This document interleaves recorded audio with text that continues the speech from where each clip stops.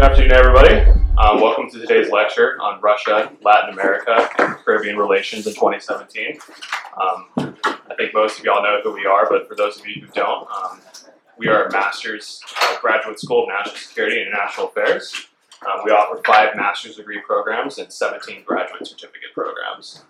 Today, we're very pleased to welcome one of our alumni, Alejandro Sanchez. I'm sure he has a great presentation for you all. Alejandro is an international affairs analyst who focuses on geopolitical and defense issues in the Western Hemisphere.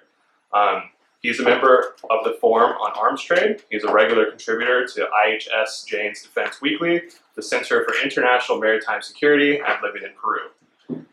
His analyses have appeared in journals including Small Wars and Insurgencies, Defense Studies, the Journal of Slavic Military Studies, European Security, Studies in Conflict and Terrorismand Perspectivas.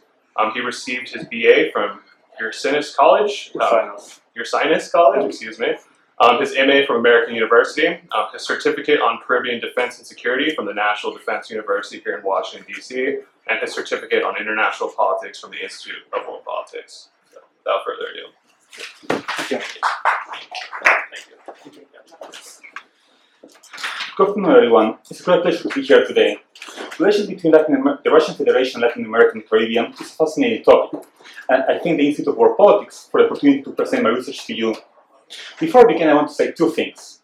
First, since we're on the record, I will stress that all points of view that I present here are mine and mine alone. I do not necessarily present those of any organizations I'm affiliated with. Second, I am Peruvian, which means I have been blessed and cursed with a very distinctive accent. In other words, if you don't understand something that I say, please ask me to repeat myself at the end of my presentation. I promise I will not be offended. Now,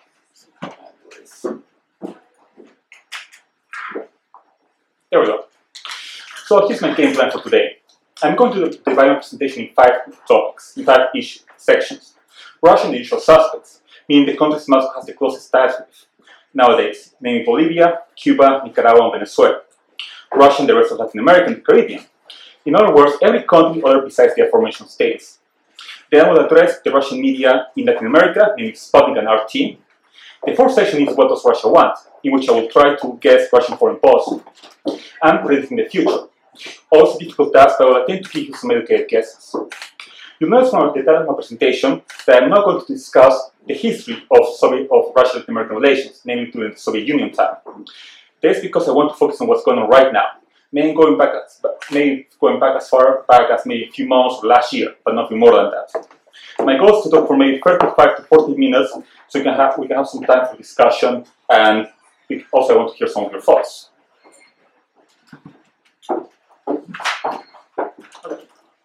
So let's start with the usual suspects. What's going on these days regarding Bolivia-Russia relations? One recent development occurred this August, when the 4th session of the Commission on Technical Military Cooperation took place in Moscow. During this meeting, the Bolivian government announced that it is interested in having some of military personnel receive training by the Russian Defense Ministry. So it's unclear how many personnel we're talking about and what kind of training. Since I'm a defense analyst, I'm always thinking about potential weapon sales between these 2 governments. The renowned company Jane's Defense, which I write for, as was previously mentioned, has reported that the commander of the Bolivian army has recommended the purchase of Jak-130 light attack aircraft for the Bolivian government, to replace some of the Bolivian Air Force's Lockheed T-33s. Also noteworthy is the fact that Gazprom is present in Bolivia, dating back to a 2007 memorandum of understanding between the company and the Bolivian state-owned petroleum company Yacimientos Petrolíferos Fiscales Bolivianos. According to Gazprom, the Incahuasi field started production in 2016, while drilling in the Acero block is scheduled for 2018. Additionally, Gazprom may expand its operations in Bolivia even further, as it's interested in drilling for hydrocarbons in Guayaquil and La Ceiba. Finally, just this past September 19, the Bolivian Nuclear Energy Agency, ABEN, and the Russian energy company Rosatom signed a contract for a nuclear research and technology center that will be located in the Bolivian city of El Paso. And on the screen you can see a very small picture of the ceremony when it was signed. According to Rosatom, the NRTC will comprise of a water-cooled research reactor, a multi-purpose experimental gamma installation center, engineering facilities, and various laboratories. It will cost more than $300 million, and it will be commissioned by 2019.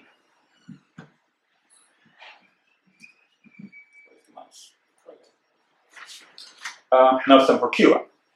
As we all know, if I was giving this presentation in the 1980s, 70s, or even 60s, I would need an hour just to talk about this relationship.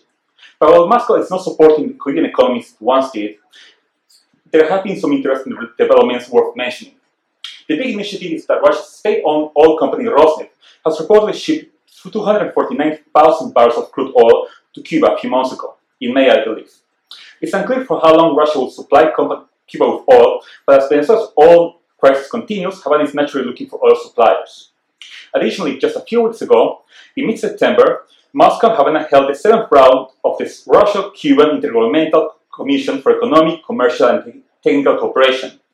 And you can see why I didn't put the whole name of the thing in the graph, because I won't have space for it. The Commission discussed issues of civilian aeronautics, metallurgy, chemical industry, and transportation. I haven't been able to find exact information about what the agreement itself includes, but there was mention in a Cuban news site about a fertilizer company located in Nuevitas that is in need of upgrades. So I'm curious if Moscow will help the Cuban government upgrade this project. Additionally, Cuba continues to host Russian government officials.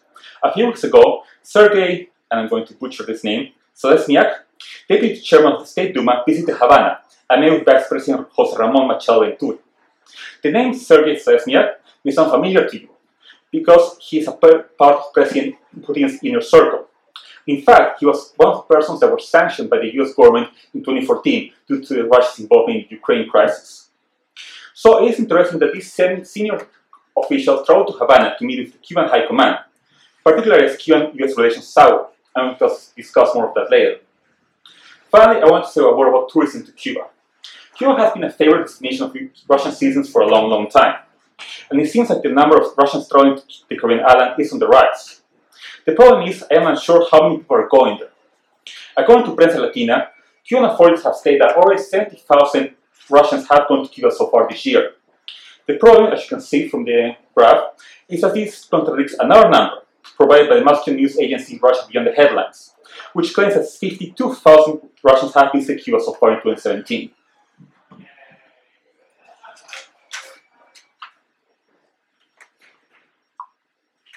So, let's go now to the Central American nation of Nicaragua. I think there's a Nicaraguan expert around here.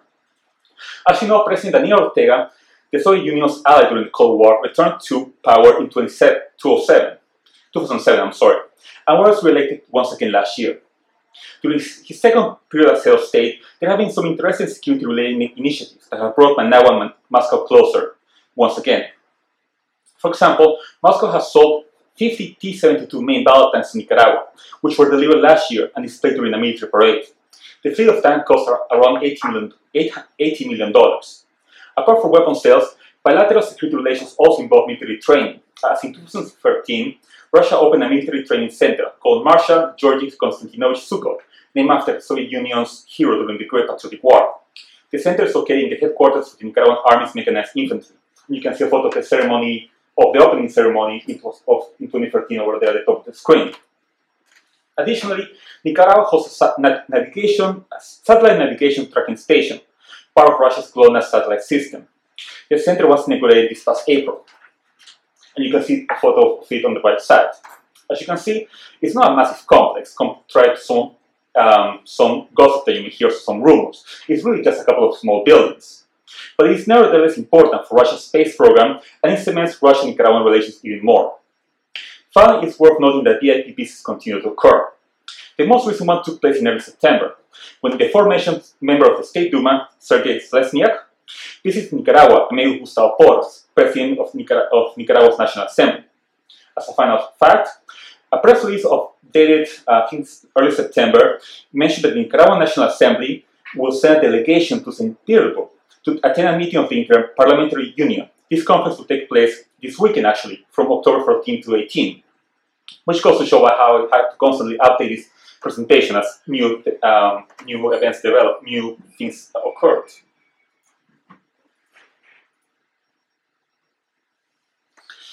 And the usual final suspect that we'll talk about is Venezuela. We could easily fill an entire library with books that discuss the rise of Chavismo in Venezuela, as well as the Russia-Venezuela alliance with the late President Hugo Chavez and now with President Nicolás Maduro. To reiterate, I'm not going to discuss all of Russia's relations. I'm going to focus on recent events. For example, in February, Venezuela's Minister of Foreign Affairs, Desi Rodriguez, met with their Russian counterpart, Sergei Lavrov. The meeting was important as the Russian official declared his government's full support for the Maduro regime, and also stated, and I'm posting the full quote here, "Foreign pressure is unacceptable. It is important to avoid artificially fueled tensions and protests which violate Venezuela's laws and may lead to dangerous consequences for both Venezuela and its neighboring countries." Indeed, Venezuela's government is running out of allies, as even other South American nations have critiqued the Maduro regime and how the Venezuelan leader has handled the ongoing political and economic crisis. Hence, diplomatic support from the Russian government is critical nowadays. Additionally, the Venezuelan government and its oil company PDVSA are relying on the Russian regime and in particular the energy company Rosneft to stay afloat. An article in August published by the Reuters explains how, and I quote, Rosneft delivered Venezuela's state-owned firm more than $1 billion in April alone, in exchange for a promise of oil shipments later. On at least 2 occasions, the Venezuelan government has used Russian cash to avoid imminent default and payment to bondholders. Rosneft has also positioned itself as a middleman in sales of Venezuelan oil to customers worldwide.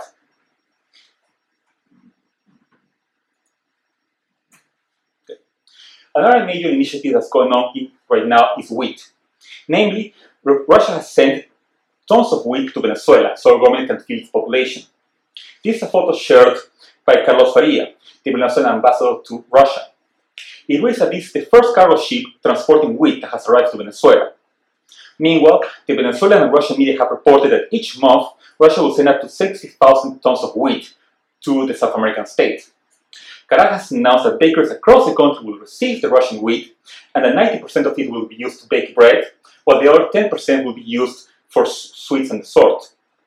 The problem is that while I believe that the first cargo vessel arrived, since I've seen enough footage of it, I have not heard of a second ship arriving in September or one in October so far. Unfortunately, the Venezuelan government's tendency towards lack of transparency doesn't help me find more information about this important initiative. I also want to mention that a recent report dated October 2nd by the Russian news agency Sputnik quotes Russian Minister of Finance Anton Silonov, who said that the restructuring of Venezuela's debt to Russia should be completed by the end of the year. To this point, I am unsure how much money Venezuela owes Russia, as the fact that Venezuela is using oil to pay for some of the debt makes things even more confusing, and I have been unable to find a number that I'm comfortable giving to you. As for relations at the executive level, just last week, President Maduro and President Putin met in Moscow. The two discussed the situation in Venezuela, Venezuelan oil, etc. But I want to bring to attention this quote. President Maduro, and I quote, President Maduro also said he expected to discuss arms and expressed his confidence that, even if we do not ask, we will be giving even more support to boost Venezuela's defense capacity and sovereignty. How times change, huh? A decade ago, when the late Hugo Chavez was around, Venezuela spent billions of dollars without any problem to acquire Russian weapons. And now, President Maduro hopes that the friendship and a similar ideology will ensure that Russia will provide more military equipment. And we can certainly talk more about that during the discussion section.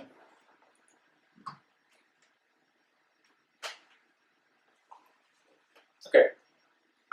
So now we have talked about Russia's closest friends in the Western Hemisphere. What's going on with the rest of the region? Rather than discussing country by country, I'm going to divide the next sections by subject, like the trade and defense.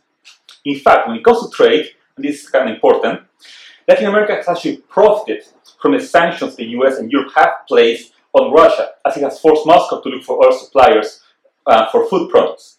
Hence, it is no surprise that many Latin American food products are to be found in Russian markets nowadays, with suppliers looking to increase their exports even more. One good example of this interest and success occurred in mid-September, when Moscow hosted a World Food Fair. There were delegations from around 60 countries, including Latin America, reportedly Ecuador and Colombia. According to the Ecuadorian media, which covered this event, Ecuador has cornered up to 94% of the Russian market when it comes to plantains or bananas, and that Russia is the destination of up to 24% of Ecuadorian plantains. As for Chile, the Russian news agency Sputnik reported that bilateral trade reached $513 million in 2016, an increase from previous years, with food products and wine being Chile's main exports.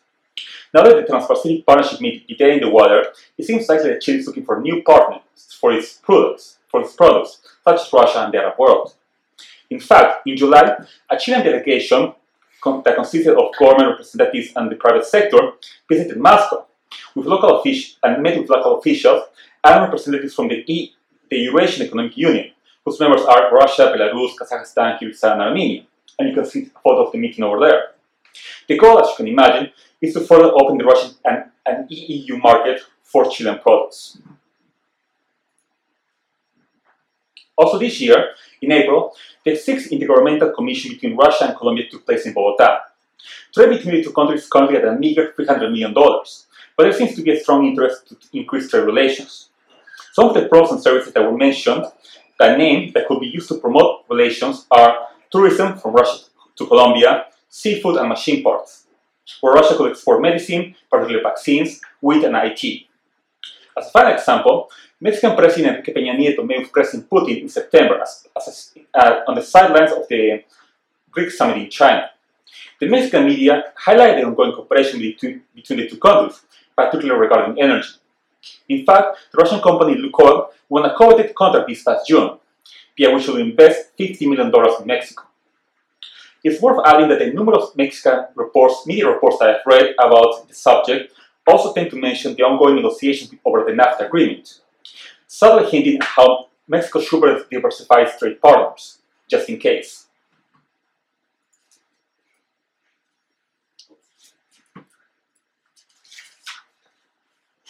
One quick issue I want to bring up is tourism. There's not much data I have been able to find about tourism to Latin America and the Caribbean, and I have to thank a Russian friend of mine who used to work in the Russian tourist industry that helped me find some of this information. I previously mentioned how they're contradicting data when it comes to Cuba and Russia, but there have been other initiatives. For example, when it comes to the Dominican Republic.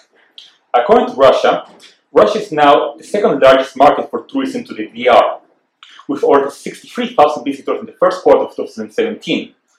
And Russia is only beaten by France, which has 94,000 visits to the Korean nation. And you can see a screenshot of a Russian tourist expo called Leisure 2017 that actually highlights this achievement, saying Russia becomes the second largest tourism source market for the DR. And it will be interesting to see if other Latin American nations can attract more tourism. I mentioned a moment ago how Colombia is very interested, but also Brazil. As a matter of fact, just last month, Brazil opened a tourist office in Moscow.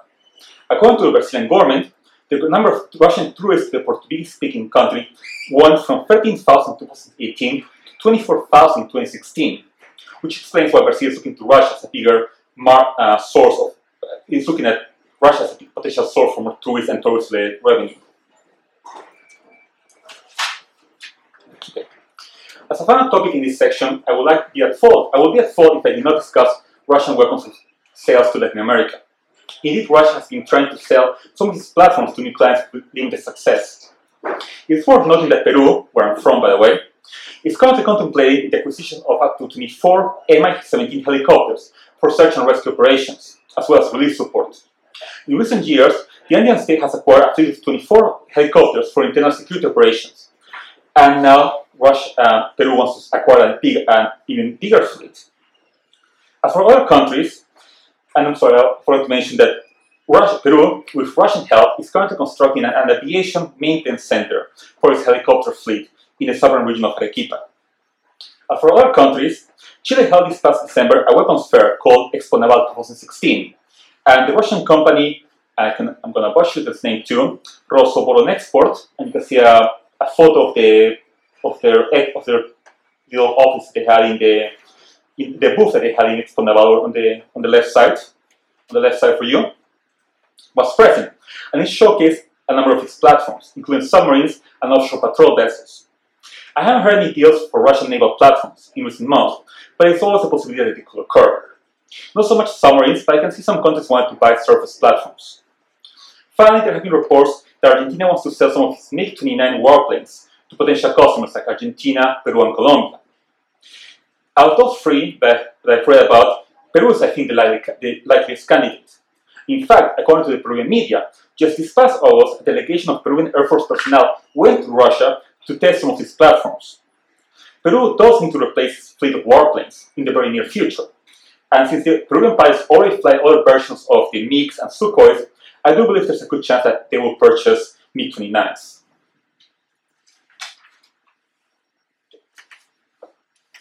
We often regard the Caribbean as only Cuba and the Dominican Republic, when in reality the Caribbean region has plenty of English-speaking nations plus Haiti and Suriname. Unfortunately, I have not been able to find much information about Russia-Caribbean relations.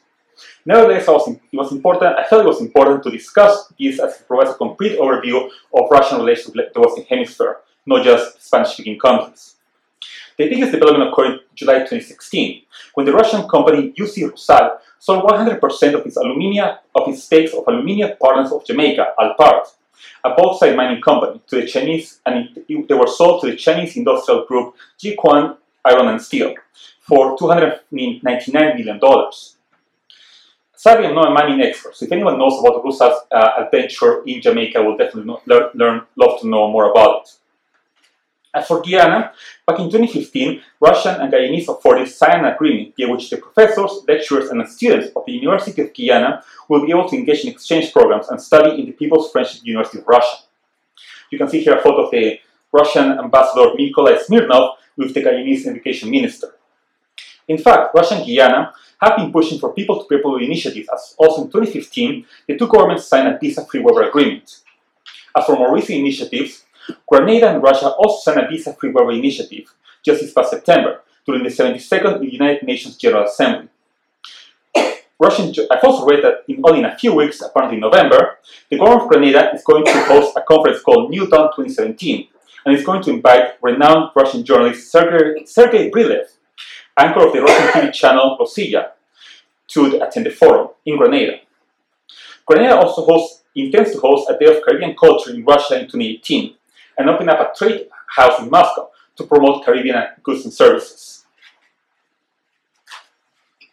Finally, it's worth noting that a meeting between Grenada's Minister Keith Mitchell and the aforementioned Ambassador Nikolai Smirnov took place in January of this year. Apart from discussing education scholarship and visa waiver programs, the diplomatic officer reportedly discussed the possibility that Russia could forgive all of Grenada's debt. The two countries signed an MOU back in 2015, via which Russia forgave $266,000 of Grenada's debt. I'm not sure how much Grenada owes to Russia, but it will be interesting to see if the Russian government continues to forgive the Caribbean island debts and what will this mean for bilateral relations. As a final example of Russian-Caribbean relations, just this past June, Sergei Lavrov, Russian Foreign Affairs Minister, met with Prime Minister Roosevelt Skerrit of Dominica in St. Petersburg. And if you have any doubts on whether or not Caribbean nations are eager to improve ties with Russia, I will read you this quote from said meeting. Not only is Dominica keen on advanced relations between the Russian Federation, but also the Caribbean region. I am also here to offer my Dominica and myself to serve as the bridge between Russia and the CARICOM countries, says Skerrit to Lavrov.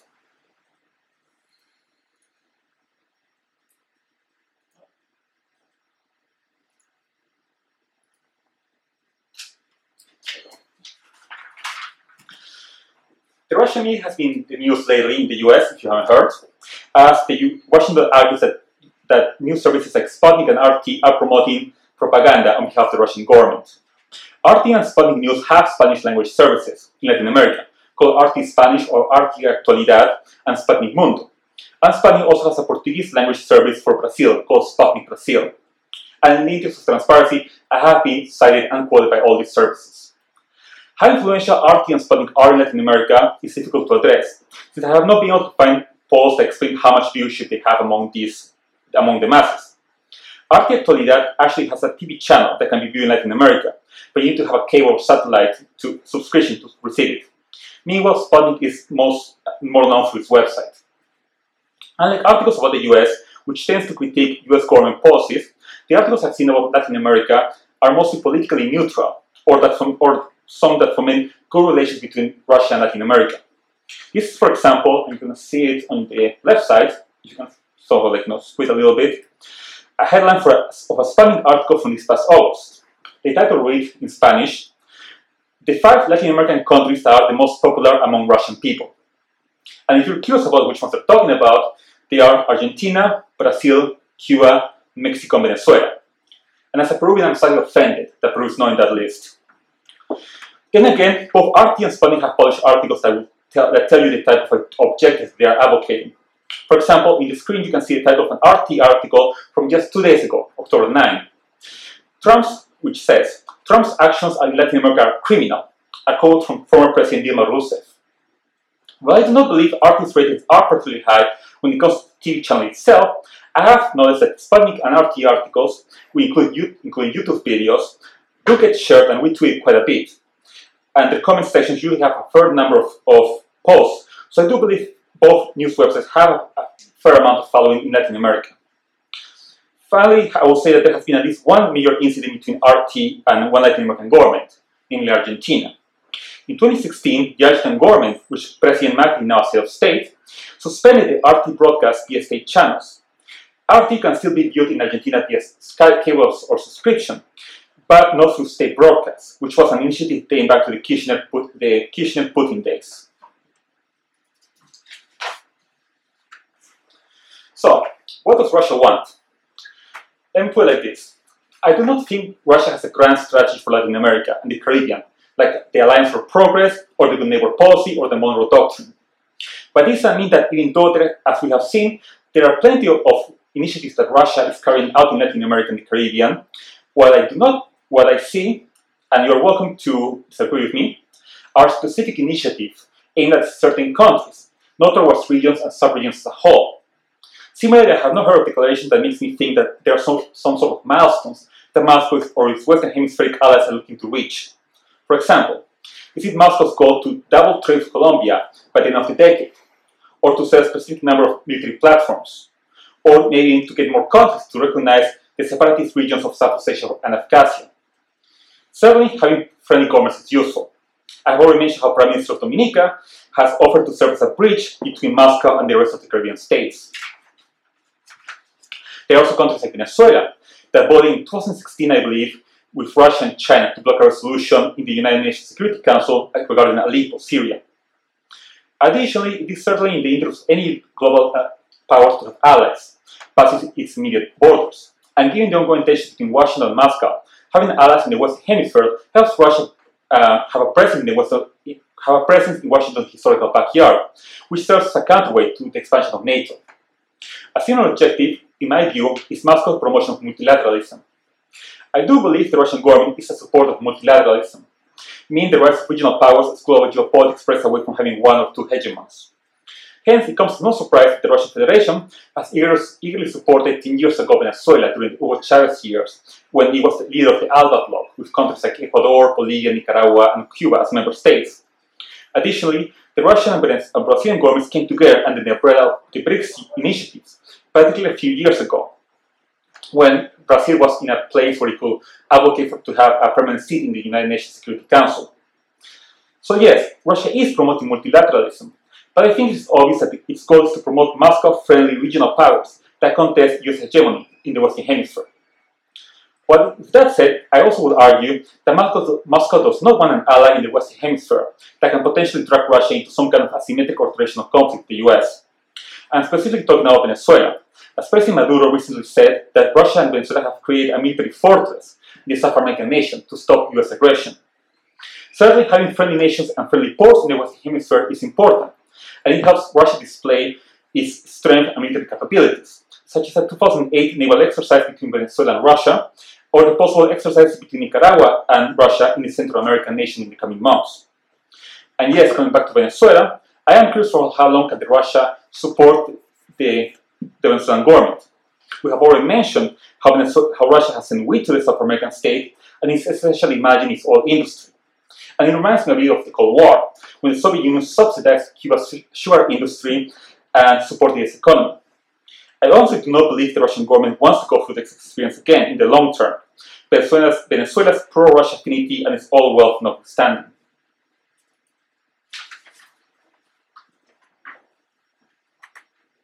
Okay, we're almost done here. I would be a bad analyst if I did not try to predict the future. And that's what I'm trying to do, with the caveat that this will be all short-term predictions, meaning for the rest of the year and the next one. First of all, we all know that President Putin is going to go to Bolivia next month, in November, for a summit of the gas exporting countries forum. Venezuela and Trinidad and Tobago are members, while Peru has observed status. This is President Putin's first ever visit to Bolivia, and I'm guessing he will address Gazprom, the nuclear center that Rosatom is constructing. But my main interest as a defense analyst is whether any weapons sales agreements will be signed, like for the potential warplanes that I mentioned before. I'm not sure which other countries, if any, President Putin will visit, but this will be an important trip. Like all of us here, I'm curious if he will meet again with President Maduro of Venezuela and what will come out of the meeting. One thing to consider, though, is the future of Russia's current allies in Latin America. And in that sense, things are looking good for Moscow. First of all, certainly Russia is profiting from increasingly tense Washington-Havana relations, whether it's President Trump's statements or the decision to remove some of U.S. diplomatic personnel from Havana after that bizarre incident a few months ago in which U.S. diplomats got sick. Cuba is scheduled to have parliamentary elections in 2018, which will bring an end to the Castro dynasty. But it would be absurd to believe that the next leader of Cuba will not remain cautious towards Washington and maintain some affinity towards Moscow. Meanwhile, in Bolivia, President Morales is trying to change the country's constitution so he can run for re-election once again in 2019, I believe. It's unclear if he will succeed, as there's growing opposition against him. But if he can change the constitution, and if he does get re-elected, which I think he will, La Paz-Moscow relations will remain close. As for Nicaragua, President Ortega was re-elected for a new term last year. Hence, we can expect a continuation of close ties, though I don't think Nicaragua can afford to spend much money on Russian weapons like Venezuela did not long ago. As for Venezuela, I really dread making any kind of predictions given the tense situation in the country. But I will say the opposite. Moscow will continue to diplomatically support President Maduro and is happy to continue managing Venezuela's oil. And I think it will be absurd to believe that Moscow wants regime change in Venezuela, and since that will mean losing such an ally. I will go back to Nicaragua though, because I do believe that Central American nation is Moscow's newest and most stable ally in Latin America and the Caribbean. So we should expect more high-level diplomatic visits and maybe even low-scale military exercises between the two countries. But what I think is even more important than Russia's relations with Bolivia, Cuba, Nicaragua, or Venezuela are Russia's relations with everyone else in the hemisphere. As I've tried to explain here, even close US allies like Colombia want to have at least cordial diplomatic relations with Moscow, as well as trade initiatives. And I'm going to try to generalize the foreign policy of most Latin American and Caribbean states vis-a-vis Russia by saying that these governments want to diversify their partners, especially their trade partners, without antagonizing Washington. They're trying to look for some kind of personal perfect balance. Assuming the Russian economy continues to grow, countries like Chile, Peru, and Colombia, and Mexico will want to trade more with Moscow. With that said, I do think there are some initiatives that I don't think will go anywhere. Like the Russian-Argentine project for a nuclear power plant that was signed a couple of years ago when President Cristina Fernández de Kirchner was in power. On the other hand, I do think Peru will purchase more Mi-17 helicopters and possibly even MiG-29 warplanes in the near future, maybe even next year, depending on Peru's budget, as they're very reliable platforms and the Peruvian pilots are used to flying them. I do remain skeptical if any Latin American country will purchase Russian submarines, as I think the geopolitics and security landscape of Latin America are not ideal for any country to acquire these platforms, Brazil and Colombia notwithstanding. As for Russia's relations with the Caribbean, they will continue to be cordial, and initiatives like scholarships and visa waiver programs and debt forgiveness can go a long way to gain the goodwill of Caribbean countries, as we have seen, like in the case of Dominica. So, I thank you for your time, for taking the time of your busy schedules to listen to me today, and I welcome all questions, comments, and/or respectful criticisms. Thank you.